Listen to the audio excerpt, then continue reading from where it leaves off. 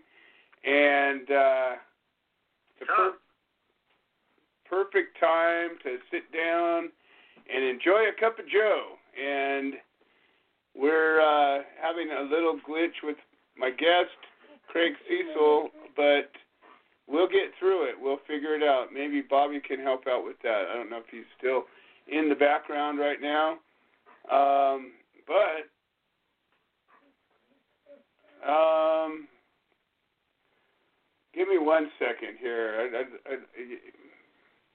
Becca, I know you're listening. Can you reach out to Bobby and see if he can fix Craig's volume? I don't know what's going on. I got Craig on the Zoom feed, but he cannot hear me. So hold on, we'll make it work. All right. So anyways, you're here with me live. This is A Cup of Joe. Obviously, it's live, as you can tell. We're not a scripted show. We're not a recorded. Well, we are a recorded show, but if you're hearing it right now, you're hearing it live. This is a show that's brought to you by the Human Solution International, but not exclusively. It's brought to you by the Walk for Change, but not exclusively.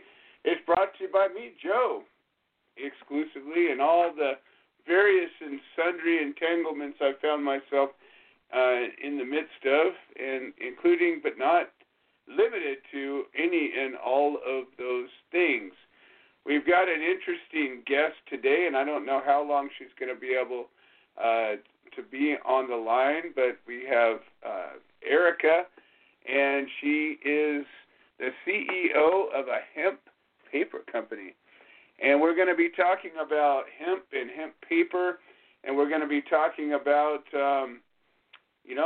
all of the things that go along with it. So I'm going to go ahead and bring her up real quick because I don't know how much time she's going to have to talk or how capable she's going to be of talking right now. But we'll go there first, and then we'll see where we get from there. So I believe I've got Eric live on the air. How are you doing today? I'm doing fantastic. How are you, Joe? I am great, and I can hear you loud and clear. I don't know how much time you're going to have where you are, but I figured we'll bring you in, give you a chance to introduce yourself, and we'll go from there. See where and how it goes. So why don't good. you?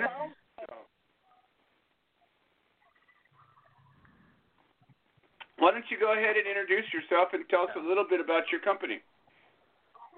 Fantastic. Well, I want to start by saying thank you for this opportunity, and I apologize if you can hear some background noise, but I'm just kind of out in life, so you'll hear life behind me.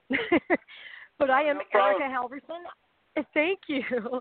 I am Erica Halverson, and I am the founder and CEO of Tiny E Paper Company. And what we do is we make 100% pure hemp paper, not only from the stalks of the hemp plant, but I also use the waste from CBD extractors.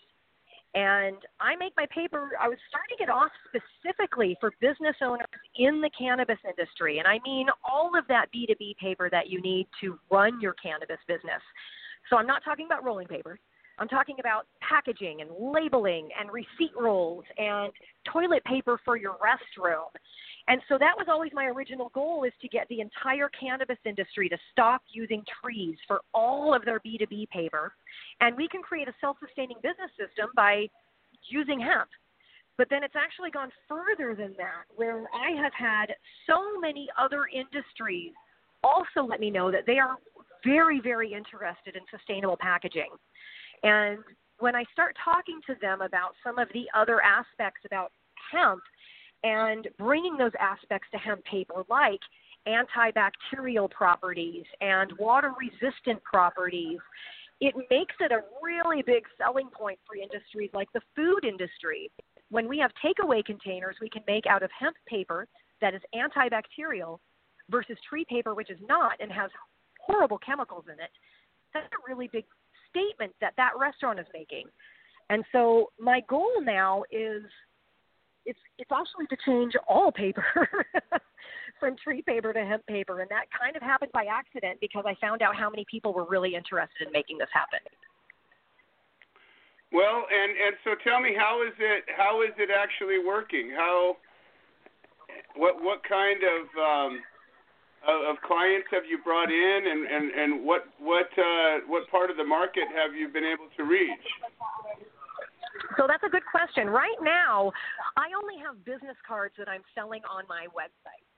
And so I'm attracting clients from every single industry. But I will tell you that because I started with a specific interest in changing the cannabis industry and how we use trees versus hemp for our own paper needs, that is the majority of the people that reach out to me about wanting to switch over. And I've got really good news. I've actually this week confirmed one of the vetting processes of my new paper mill that I'm vetting out, so that I'm actually thinking within the next 30 to 60 days I'm going to be able to start producing paper for people, like packaging, for example, and bags. So I'm getting closer and closer now to actually having products that I can launch, and that's going to give me a lot better idea about all the different industries that are truly, truly interested in doing this. Well, that's amazing. I think I just actually figured out how to turn my microphone on. we were good. I have this show being streamed in two different feeds, so the actual Blog Talk feed was fine. It's also being streamed on a what do you call it? It's being streamed on a live feed as well.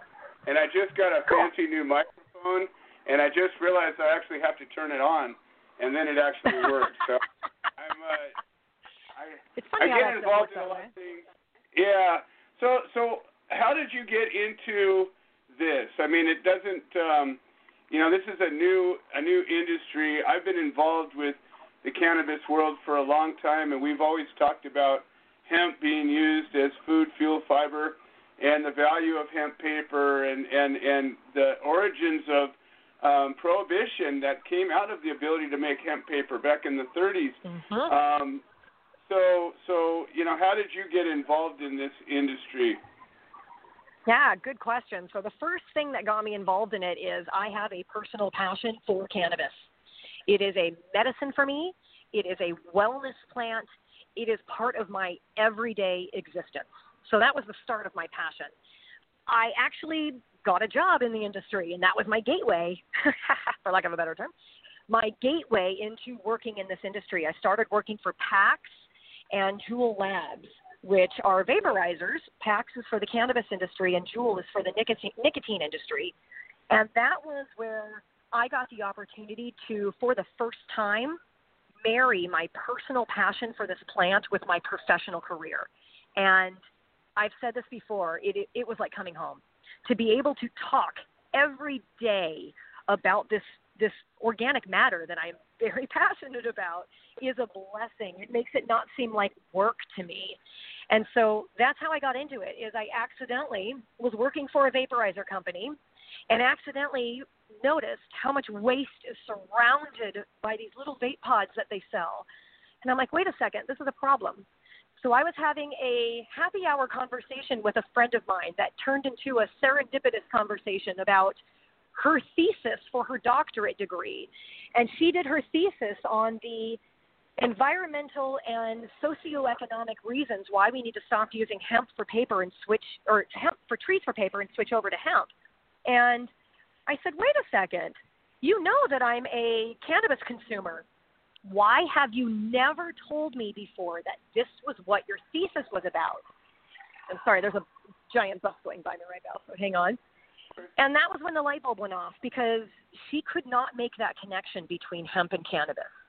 She thought that cannabis was this drug, and she thought hemp was this wonder plant. And I was like, wait a second.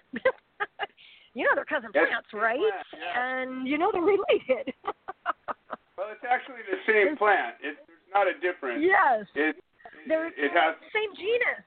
Yes. Yeah. So that sparked an idea in my head, and I was like, wait a second, how come the cannabis industry isn't using hemp for their own paper use? And I did about 2 weeks of hardcore research, and I tried to find any other company in the world that was making 100% hemp paper. I don't make a blend. The other hemp paper companies out there that are making hemp paper in the United States are only a 20 to 25% blend of hemp paper, and 75 to 80% of their paper is still trees. Well, that's not solving our problem. That's putting a Band-Aid on it. I want to solve the problem. So I couldn't find anybody doing 100% hemp paper. I couldn't find anybody utilizing CBD waste, which is a huge problem that our industry is having as well. And I couldn't find anybody that was focusing that paper on the cannabis industry on a B2B level specifically. And I was like, holy camole, I can't believe I thought about this. I better do something about this now, or somebody else is going to think about this. And I want to do it. So that's what sparked it. And within 2 weeks of getting the idea and doing research, I had my business license. Tiny E-Paper was born. So how did you, obviously there's manufacturing. How did you connect up with somebody who knew how to make paper? Yep. The problem is those companies that are already making tree paper, when they switch their raw material source over to hemp, which some of them are still skeptical about for whatever reason, they have to do a very stringent cleaning and sanitization of that entire machine, because the tree paper people don't want any hemp in their hemp paper. And my hemp paper doesn't want any tree fiber in it.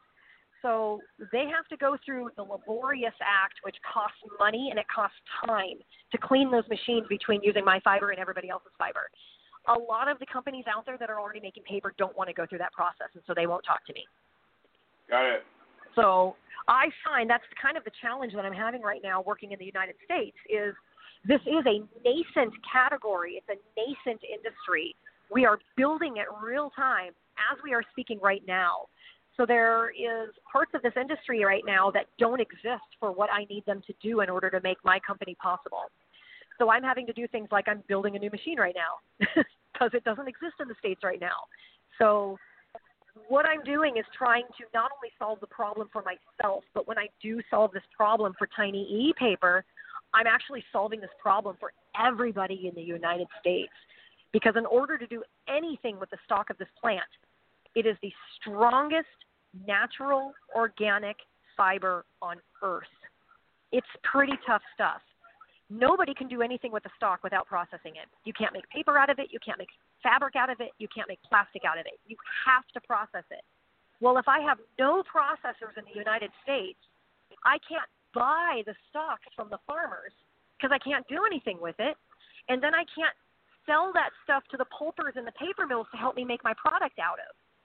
So until we start really thinking about this plant holistically, there's going to be parts of this process that if we don't figure it out in the States, it's going to force my entire process to go to places like Europe. And I don't want to do that. Well, I know that, you and I this is literally the first time we're meeting, so you probably don't know much about me, and I'm just barely getting to know you. And I promise to be easy and gentle. But I'm going to hit you with a question that I don't have any clue where your answer is, but I'm certainly curious as it's one of the reasons I do this show. I'm involved with a number of nonprofit activities and a number of nonprofit organizations that are based on human rights issues and civil rights issues. And one of the issues that we're currently or have been for the last 10 years working at is the monumental task of the cannabis program. And we live in a world where there's a dichotomy going on. There's a quasi-legal industry that people are things to happen, but the federal government still absolutely has said no, it's not legal. You got the hemp bill that got passed that says, well, people can grow hemp, but the truth is most hemp isn't even hemp. And then you have some states that say, well, you can't even have hemp. So there's a whole lot of issues that are still surrounding the legal of this plant. And then you get to the really rough process, and that's that there's people that are incarcerated today that are even getting incarcerated. We deal with defendants and prisoners and people that are getting out of prison. I currently have on the line right now a guy who just got out of federal prison, but he was serving a life sentence for cannabis, and we're working with him and trying to help out with his reentry into society and get him back on his feet. There's still this gigantic problem that's going on at the same time that industries are growing and developing, and that's not my experience thus far has been that most of the businesses that are benefiting from the so-called legalization that's happening are not really doing much to try to end the prohibition. There's a few, but I'm just curious what's your position on that? Yeah, that's a really good question. So I am, first of all, very vocal on all of my social media about some of our issues within this industry, and I'll even go so far as to talk about issues with the social equity program, because when you have a city like Los Angeles that has to shut down for temporarily their social equity program because they have to go through an audit because they have not been running the program ethically, that's a problem. So I am very passionate about this.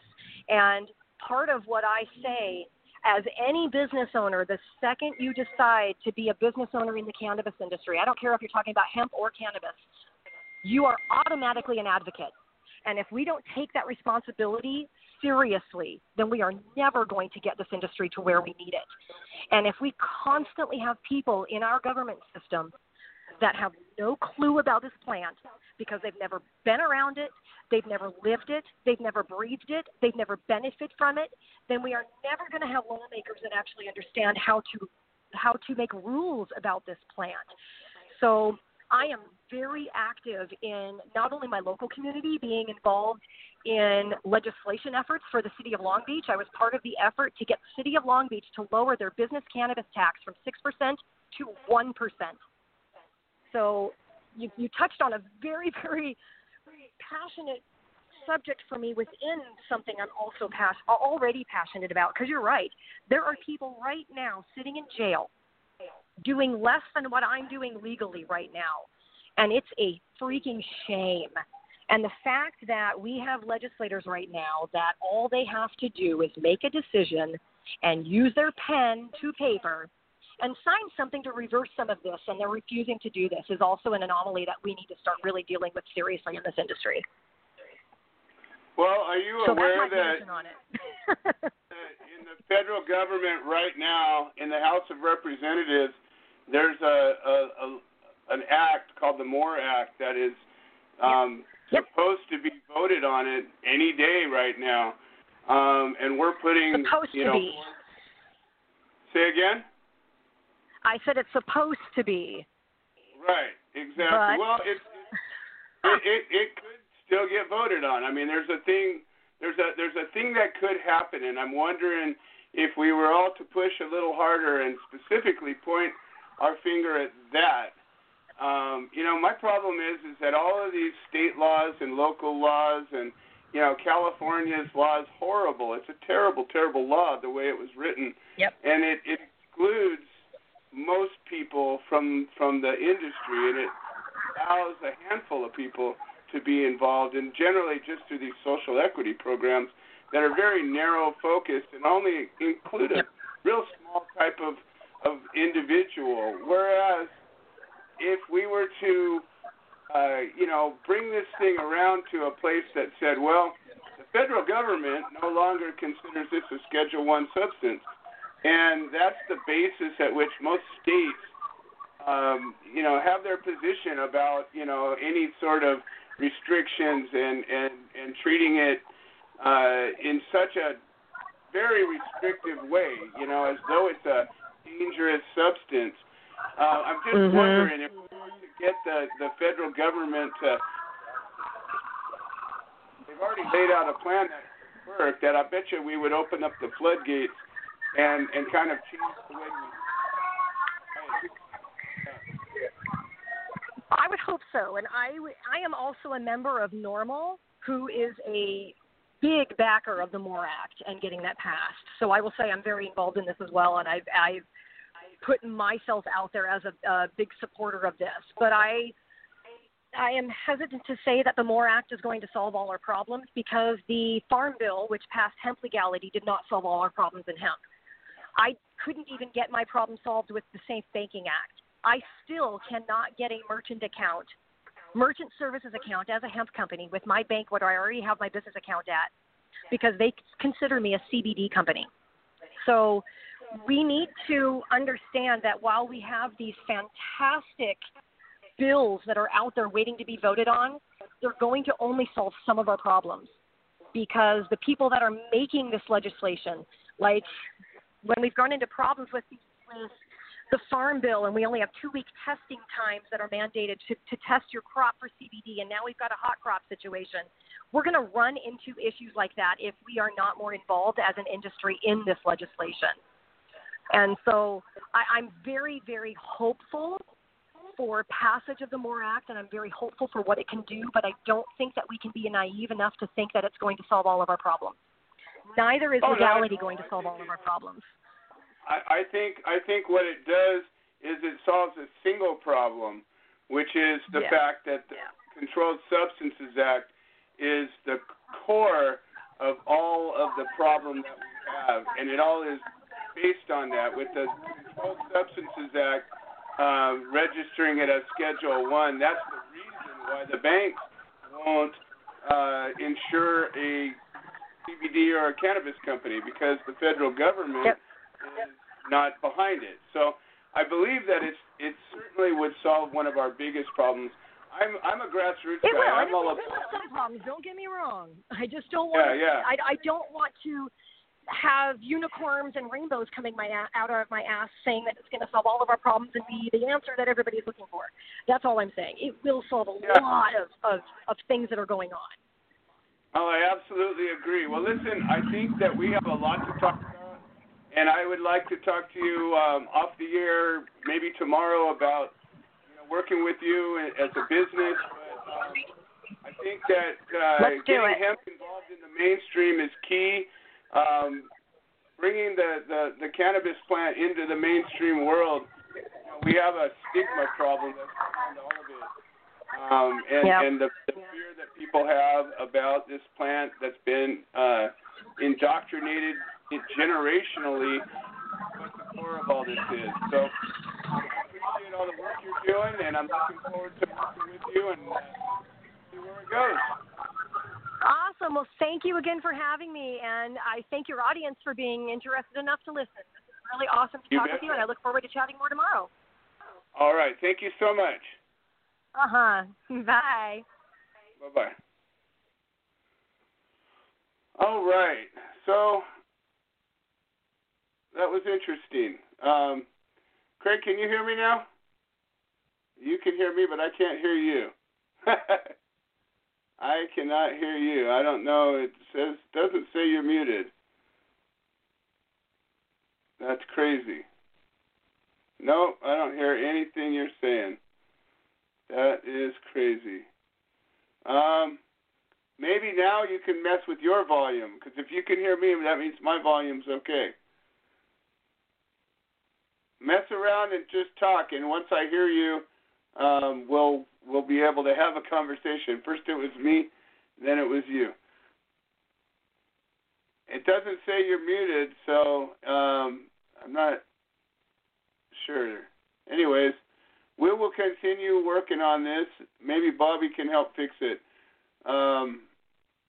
There's probably an adjustment. I don't have all the controls anymore. But hang tough. We'll get through it. Just keep talking. And then as soon as I can hear you, we'll be able to continue a conversation. So that was an interesting conversation. And it was positive in some ways and a little frustrating in some ways, because I think that, people are driven for their purposes, and we have this thing in mind that says, this is an answer. I'm doing the thing that needs to be done. And again, I just met her. She may very well be a strong ally. I just heard some things that when we're caught up in these local legislative situations, and we're focusing on, these local issues, it can have a benefit. It can definitely have a benefit. But I think really what we got to remember is that this is a social issue. This is not so much even of a legal issue. This is a stigma issue. This is an issue that is entrenched in law enforcement and the justice system.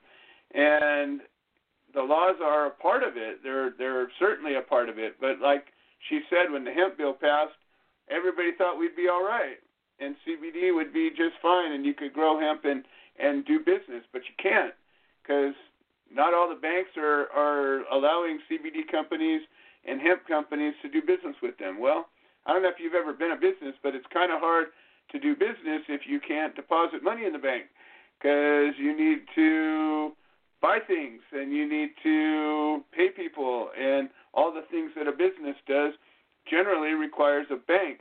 Otherwise, you're operating as they would say an illegal business would, and by not putting your money in the bank and declaring it. So there's a lot of issues that are still happening, and the laws, again, I think the federal law is behind a big chunk of the problem.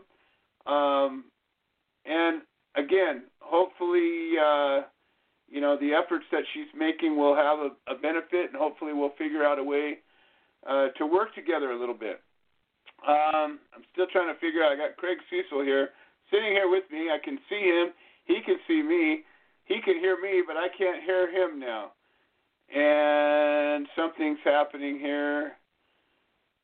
I could hear him before. That's the whole thing, is I know this thing worked previously.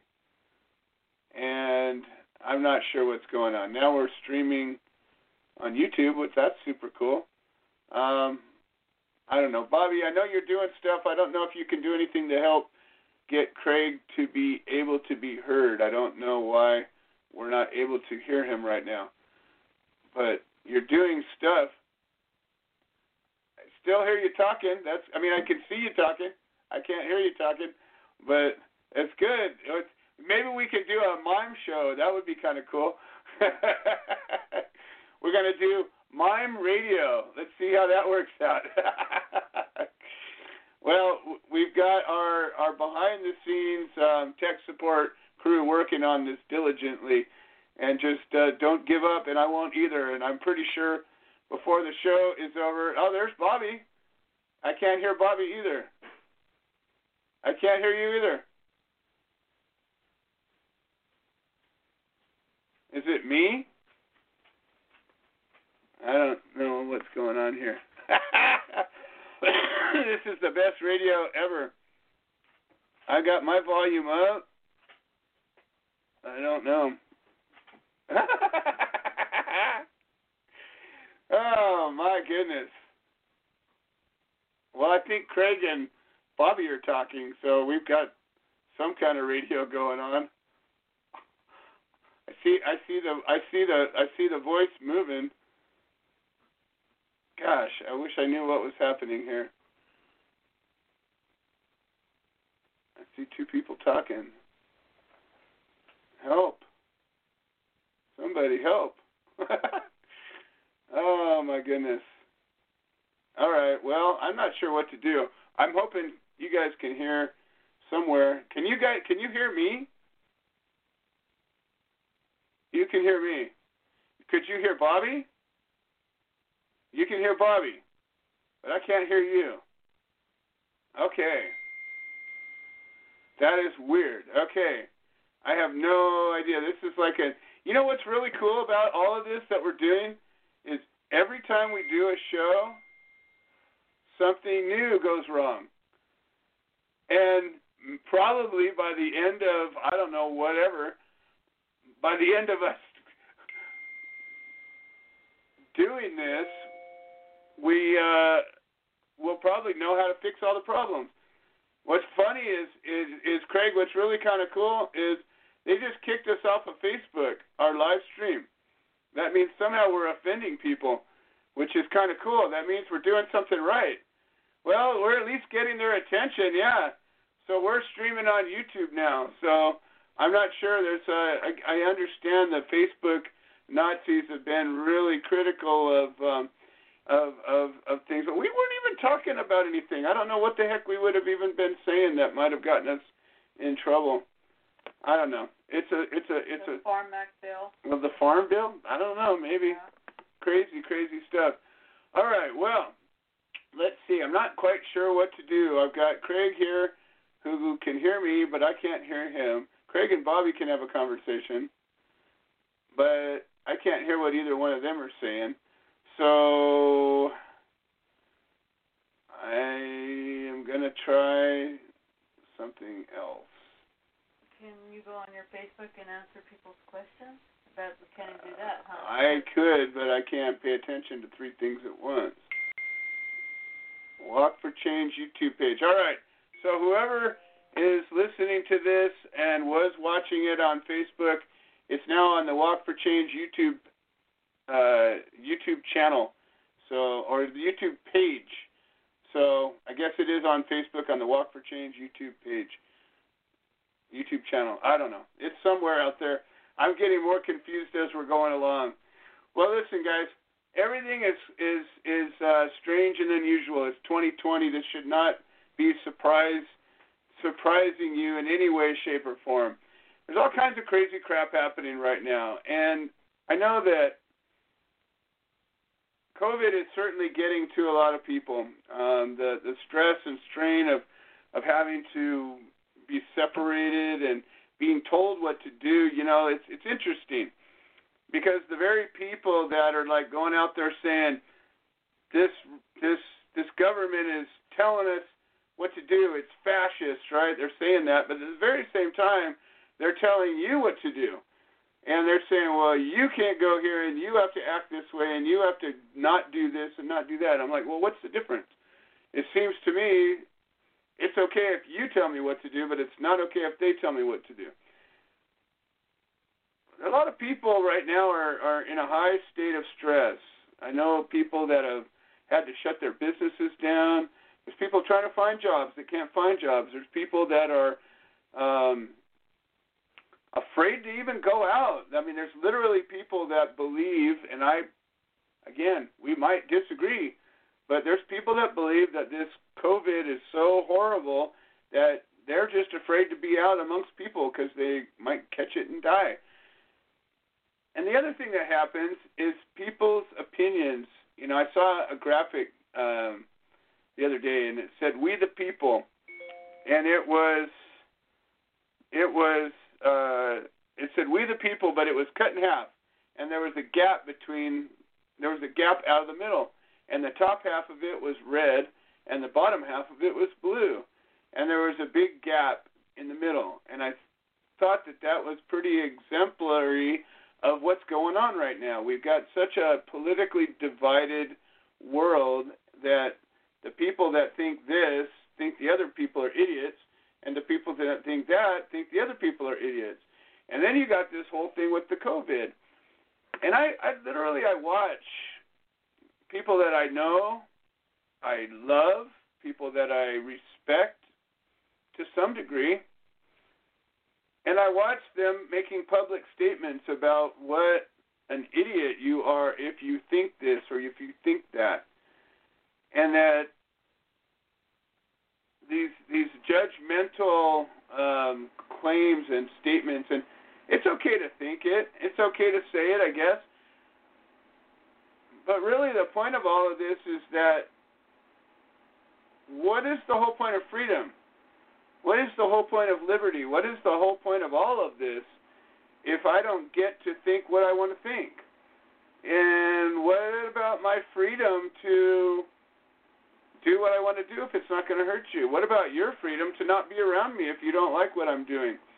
What about my freedom to not be around you if I don't like what you're doing? Where did that go? How is it that somebody who thinks something in a particular way has the power to exude that onto everybody that they know and somehow it have legitimacy? And how is it that we don't stand up for what we believe in, whatever it is?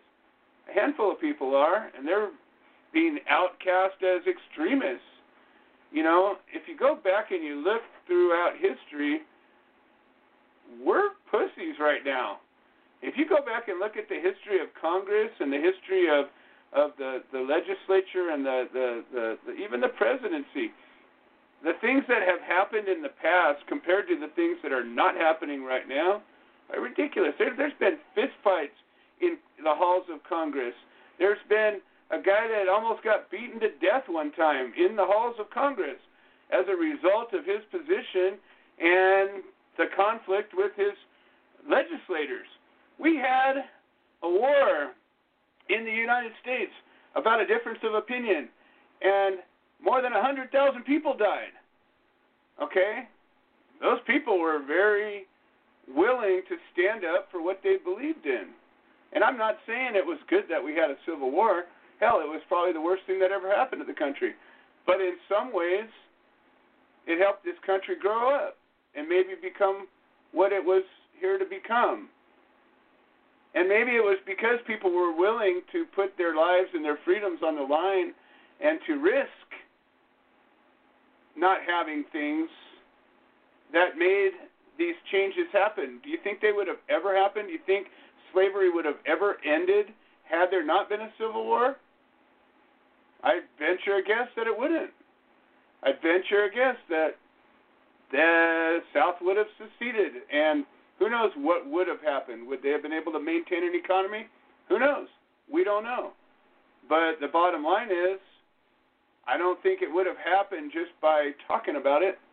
I think there was so much entrenched belief and willingness to act that forced this hand. And I'm not saying we should have a civil war. I'm an absolutely anti-violence individual. I believe that we should get out there and vote. I believe that we should get out there and run for office. I believe that we should get out there and lobby our Congress. I believe that we should have a relationship with everybody that's supposed to be representing us. I don't believe that most of us do. I don't believe that a lot of us even know who our representatives are. all of these things are things that could happen, and I don't believe that are happening. And I think that, you know what, Craig? You know what you can do? You can call the number that you see right here behind me, and then we can have a conversation. If you're talking to me through the phone, I can hear you on the phone. That I solved it. There we go. We're going to have a bit of a Mickey Mouse answer, but we will have an answer nonetheless. Yeah, 646-929-2495. 646-929-2495. And that applies not only to Craig, but to anybody and everybody. So Becca's going to go catch your call, and then we'll still be able to see you, and you'll have to probably turn your microphone down on your computer so it doesn't loop, but there we go. I see you calling in. Awesome. We'll make this happen.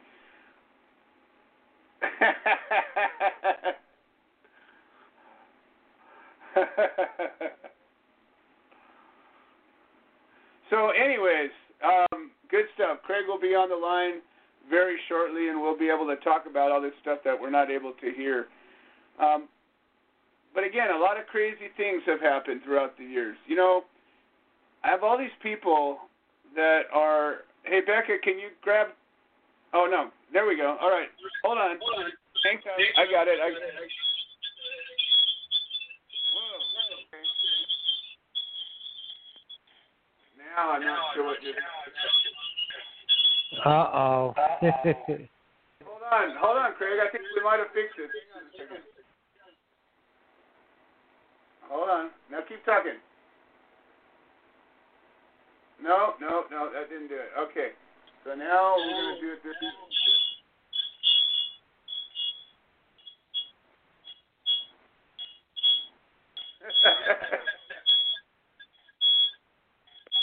Oh, my goodness. All right, well, how about that? Well, here I am. Do you hear me from more than the phone? Yeah, I can hear you, and it's this may or may not work for everybody, but it's certainly going to work for the people listening. So hopefully it's going to translate to the feed, but it's going to start looping if I let it get too loud. But we're doing the best we can. I know that the audio will still work. So how's everything? It's well, but my only concern is I understand last Friday they announced that they're going to put off a vote on the MORE Act until after the election. Of course the committee was determined that they didn't want to have to force the representatives to make a stand before the election, which is exactly what we want our representatives to do. You know, it's the funniest thing as we've become. I'm telling you, our when we over politicize everything, it takes our huevos right out from under us. Like there's nothing. Then what? Right? I mean, then what? What is it? What's the point of any of this? Everything is all about political posturing, and where's the representing? You know, I mean, it seems like everything a politician does is about gaining and securing power rather than actually doing their job anymore. Well, sadly, they don't want them to make a stand before the election. But that's exactly what we want them to do. We want to know who we're voting for in terms of how they will vote. And sadly, after the election, I'm afraid that Big Pharma and a bunch of other companies will have an influence because the representatives are not facing election for another 2 years. So I think that on so many fronts, I think it's a big mistake. And I haven't heard much screaming. I mean, a few people have said, well, too bad, we'll wait. You know, wait till the lame duck session. But I don't like that at all because it changes the dimensions of so many different things, like where is their loyalty after the election versus now shortly before the election. Well, and I keep saying this is, when we come up to election time, I keep wondering, like, where are the comparisons where an independent, third-party, nonpartisan group takes and record and puts together a montage of every official that says, here's what they said before the last election, here's what they did, lay out their full voting record, and here's what they're saying today. And, if they were to do something like that, I gotta believe that we might vote a little different than we do. Right now, it seems like the candidate that has the most money gets their name in front of the most people and is the most likely to win, rather than the truth influencing people's desire to vote, first of all. And, you got to wonder, like, there's a bigger push, I think, this year for a third-party voice than I've seen and heard in a while. And not just the libertarian side of things, but just a call for a third-party relevance. And I just got to wonder when is that going to happen? When's that going to kick in? And I have to think that if we were to showcase publicly as part of the process the claims a candidate made prior to their election, their voting record, and the claims they're making today, I'm wondering how that might influence, people's willingness to come out and vote and the way that they voted.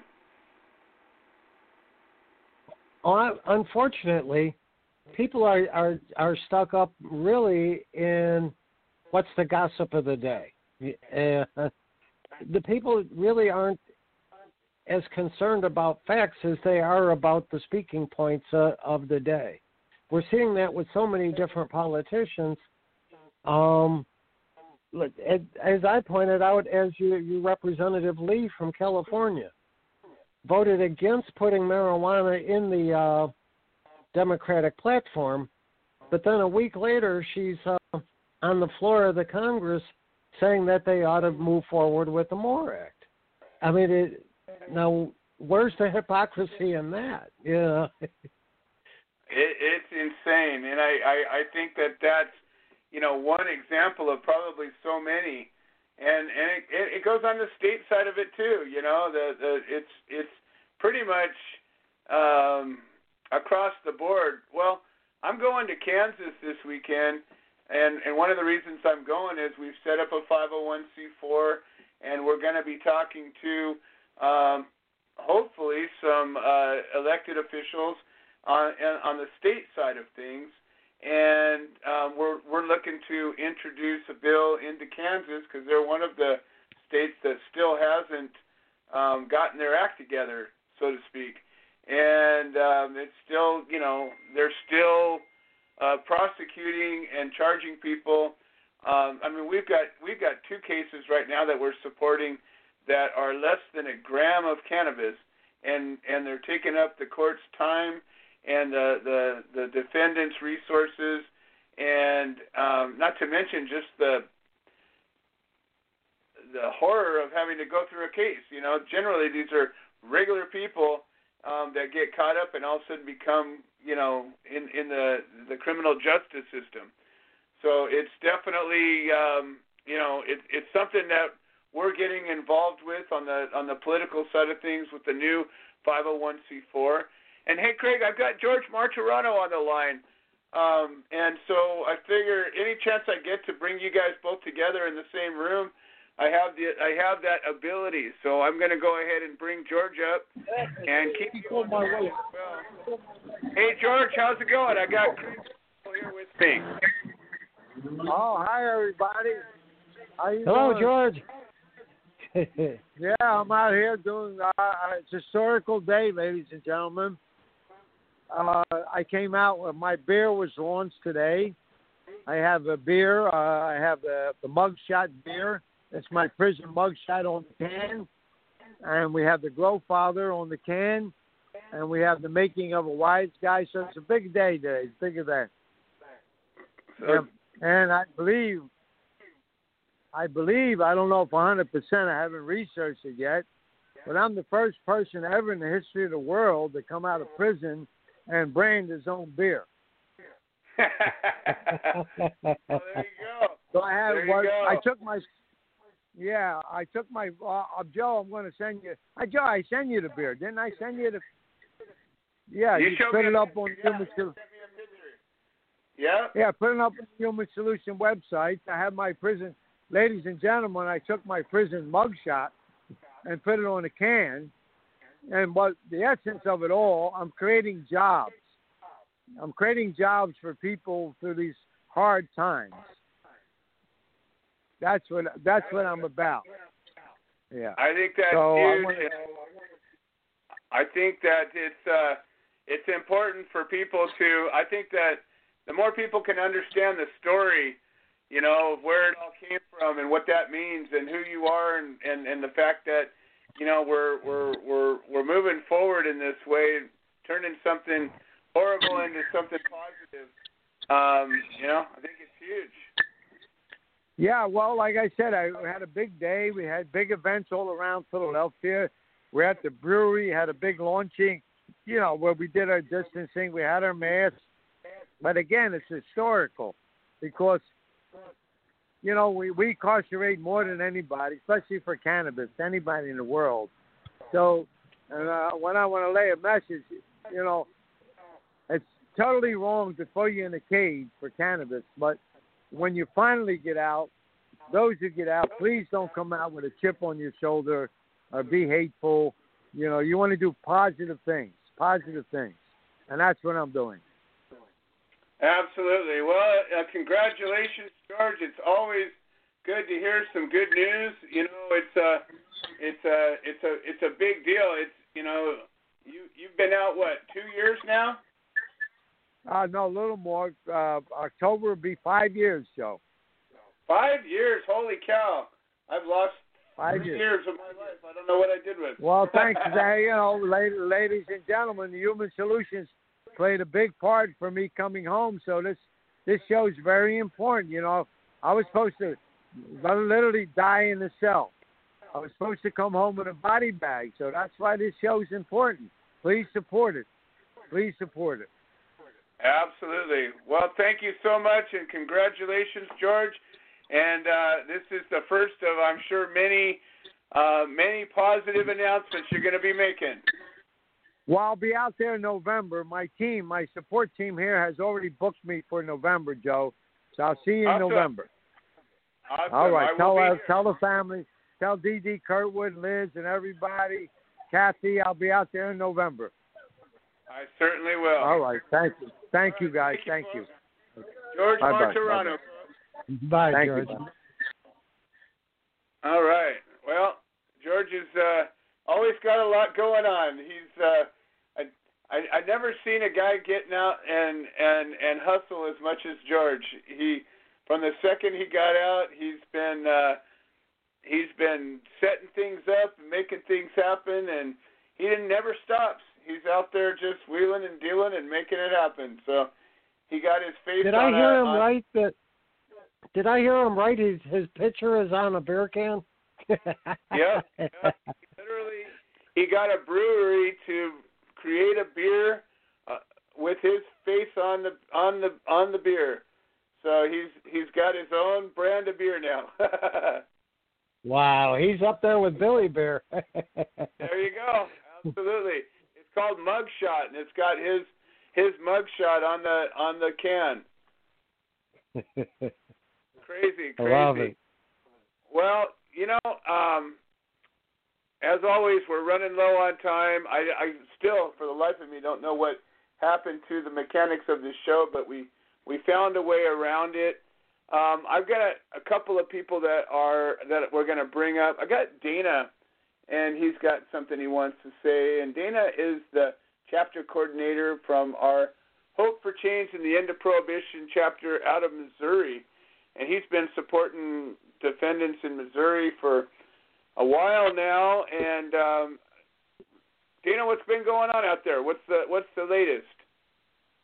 Oh, not a lot going on here right now. I liked the phone call today because I think that you're right on cue as far as getting out there and us finding lawyers and legal representatives to take and work with the Hope for Change, well, with Human Solutions. And I think that would give us a lot of clout and a lot of more power than we have now to be able to go out and challenge some of these cases, especially the crazy ones out there. Well, you know what? Let's talk about that for a second. I really haven't I haven't brought that up publicly, but so behind the scenes, everybody, we've been working on what we're calling a self-help legal clinic. And as a 501c3, we have the ability to create such a thing.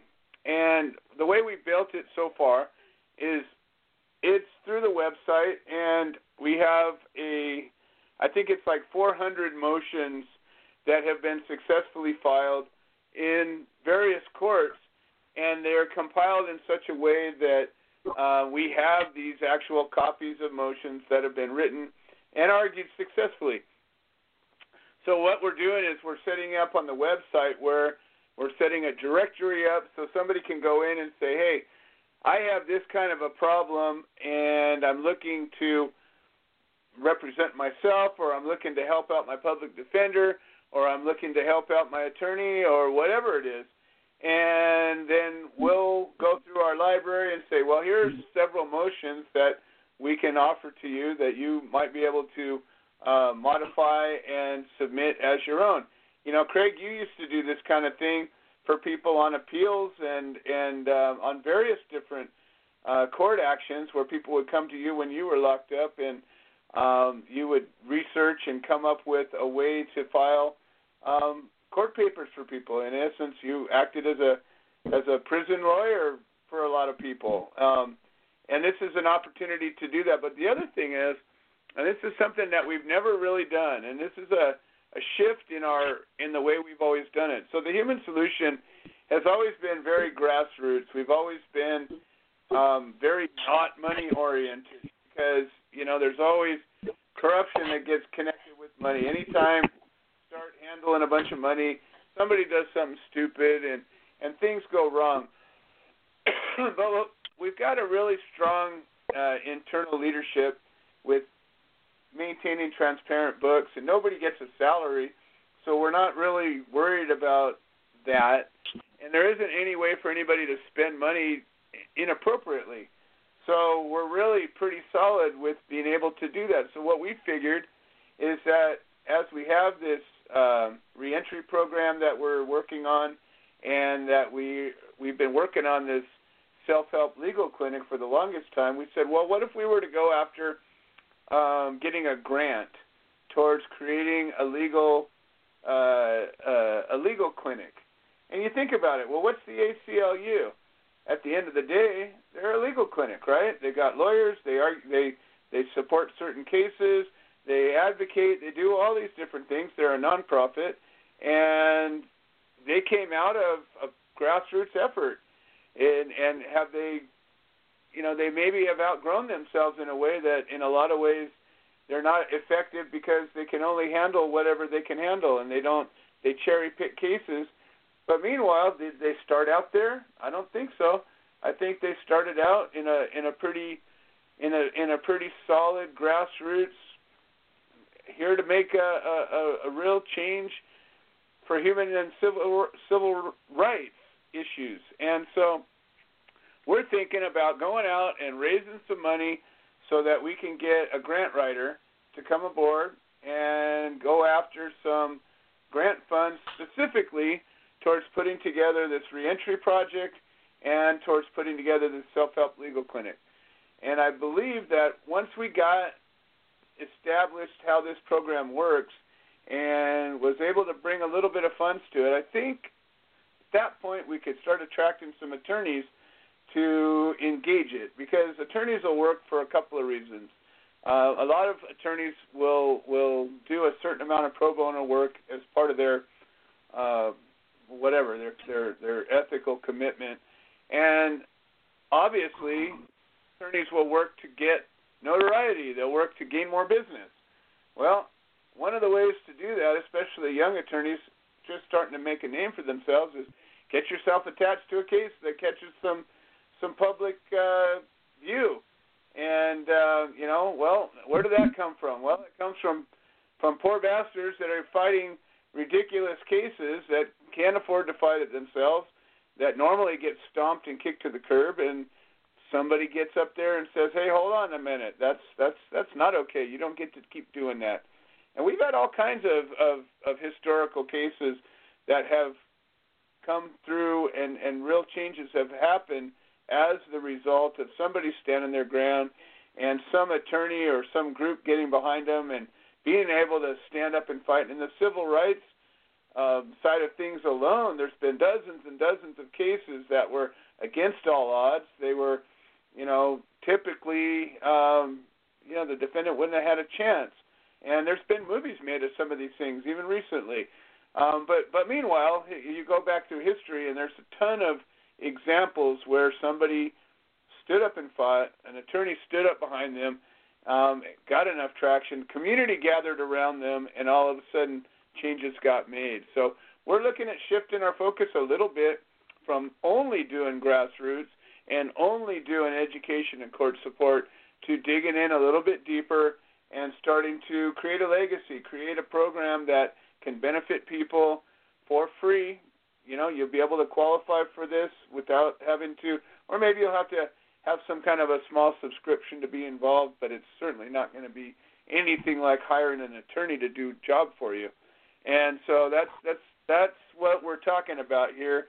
That's some of the changes that are happening behind the scenes right now with the Human Solution. So, Dana, do you have any cases that you need to give us an update on right now? Not a lot right at the moment. Zachariah Salazar's got one coming up. I don't know the exact date for that. But, yeah, you're exactly right as far as getting lawyers and people in, because Human Solution is a human rights organization and civil rights organization. I think we should start standing on that, because even the president told the governors, and that's probably why the MORE Act's tabled right now, that he doesn't want any cannabis legislation to go through before the election. And so, that kind of does that when he tells the governors, get it off your elections, because it might hurt his chance of winning. I don't think it would really hurt a lot, but I think he'd win if he'd just taken in prohibition, to tell you the truth. But well, I think that this should be the most bipartisan issue there ever was. I know tons of Democrats and I know tons of Republicans that all support this, and for various reasons, and many of them are the same, and some of them are economic reasons, some of them are personal freedom reasons. It doesn't matter what the reason is. This needs to be voted on. It needs to be brought to the table, and I think these guys need to be held to task for not dealing with it. But that's just my opinion. Well, Dana, how does somebody get a hold of you if they're in Missouri and they want to get involved to help us end prohibition? Well, they can get a hold of Hope for Change and the End of Prohibition Human Solutions International Chapter Court Support. We're in southwest Missouri. Almost on the very close to the border of Arkansas. My number's 417-847-7974, and we can't help you if you don't tell us you got a problem. Indeed. Thank you so much. And Dana's absolutely right. We got all these people that live on social media, and most of us are working behind the scenes, working real hard, and we don't know what's going on just because you posted it on your Facebook page. We know about it if you reach out and you ask us. You get an opportunity to come on this show and a number of other shows. We've got a way to engage you. We've got chapters, people that have been through this, people that have experienced it, people that know what you're going through, willing to help you, willing to listen, and willing to hopefully encourage you to stand up and fight. So that's absolutely it. So, folks, we are running out. We are out of time. I got my time machine cranked up. We got Tom Corby on the line, so Tom always gets the last word before Craig gets the last word, before Willie Nelson gets the last word, before I get the last word. So let's see how that actually works out. So that all being said, we got Tom Corby on the line, and we're going to keep you on the line, Craig, because it's just working out okay right now. Tom Corby, welcome to the show. How are you doing today? You are in my time machine. How's it going? That's a loaded question at my age, Joe. I want to thank you back at Coffee Party Radio Show. It's a great show. So I just got a new phone, and I always tell, yeah. Are you hearing me all right? Oh, yeah. Loud and clear. You're doing good. Oh, okay, because I'm downtown shopping with Nick Moran. And I hear you clearer than I usually do, so this is good. Keep talking. You're doing all right. All right. And then when we talk about cases, Nick Moran's case, Joe knows very well, set a huge precedent up here in Northern California. When we had court support, always is so important. And when you have an attorney like you say, most attorneys, you have to follow behind them and make sure they file. Joseph Tully is the exception of this rule that we found. The trials I've been to with Joseph Tully has not lost. Poetry in motion. In Nick Moran's case, he was up against Goliath, and his charges, and not only that, the prosecutor was the one that the officer that arrested Nick was prosecuting him as a DA, helping a public defender. This lady didn't know anything. One of the points I want to make sure right here is doctor's rule, and having a doctor's recommendation still gets the bacon. So sitting in court support, and Joseph Tully's talking, and the prosecutor's making talking about how these recommendations, or you can get them online, and they're just fake. So Tully I thought Tully was looking at me, but so he said, you notice that all these recommendations are under Dr. David Allen. Did you know that he's sitting right up there with Donna Corby and Sue Cullum, Dr. Allen? When that happened, you ought to seen, and even Nick, you ought to seen the jury turn their heads and say, "Oh my God, yes, he is lying." And also, when we go to trial, we always try to pick the foreman. Well, we were all wrong. It turned out the foreman was a little black gal that's been to Happy Hill Farms and knows us. She was the foreman. So, and she didn't let on that she knew. And then Alex Lyons was there and we talked to her after, and she said, "I knew all along you guys were there, but I didn't want to let on." So in that verdict, it was 12-12 full acquittal that sets a historical precedent up here in Butte County. So we always try to point out one of the most important things is get that discovery, start working your police report, help get some. You don't really need an attorney right away. You can use your PDs. You have somebody like Joe or somebody that can do a little advocating, get you on the right track, and make sure that you're a public offender, and you can file that yourself. Make sure that all your filing is done in a timely manner. Always the 995 dismiss probable cause motion and probable doubt and reasonable doubt those plays huge when you go into trial. And when you take them on to trial, like Joe said for years, if more people would take them on to trial, we wouldn't be here today. So, again, I want to thank everybody today in the Coffee Party Radio Show and for standing their ground, coming together, helping to be the solution, volunteering. We're volunteers, folks, and we're not getting paid. we don't mind as long as we end prohibition and stop this madness. No one should be going to jail for our sacred plant. Okay, I want to thank you all today, and it's Donna Corby, and she's doing better now. Thank you for all this support, Frank and Ann, Nick Moran, Tito, and all the people that are supporting us and sending positive vibes. Thank you. And don't forget to just breathe. Thank you all today. All right. Thank you so much, Tom, and always a pleasure.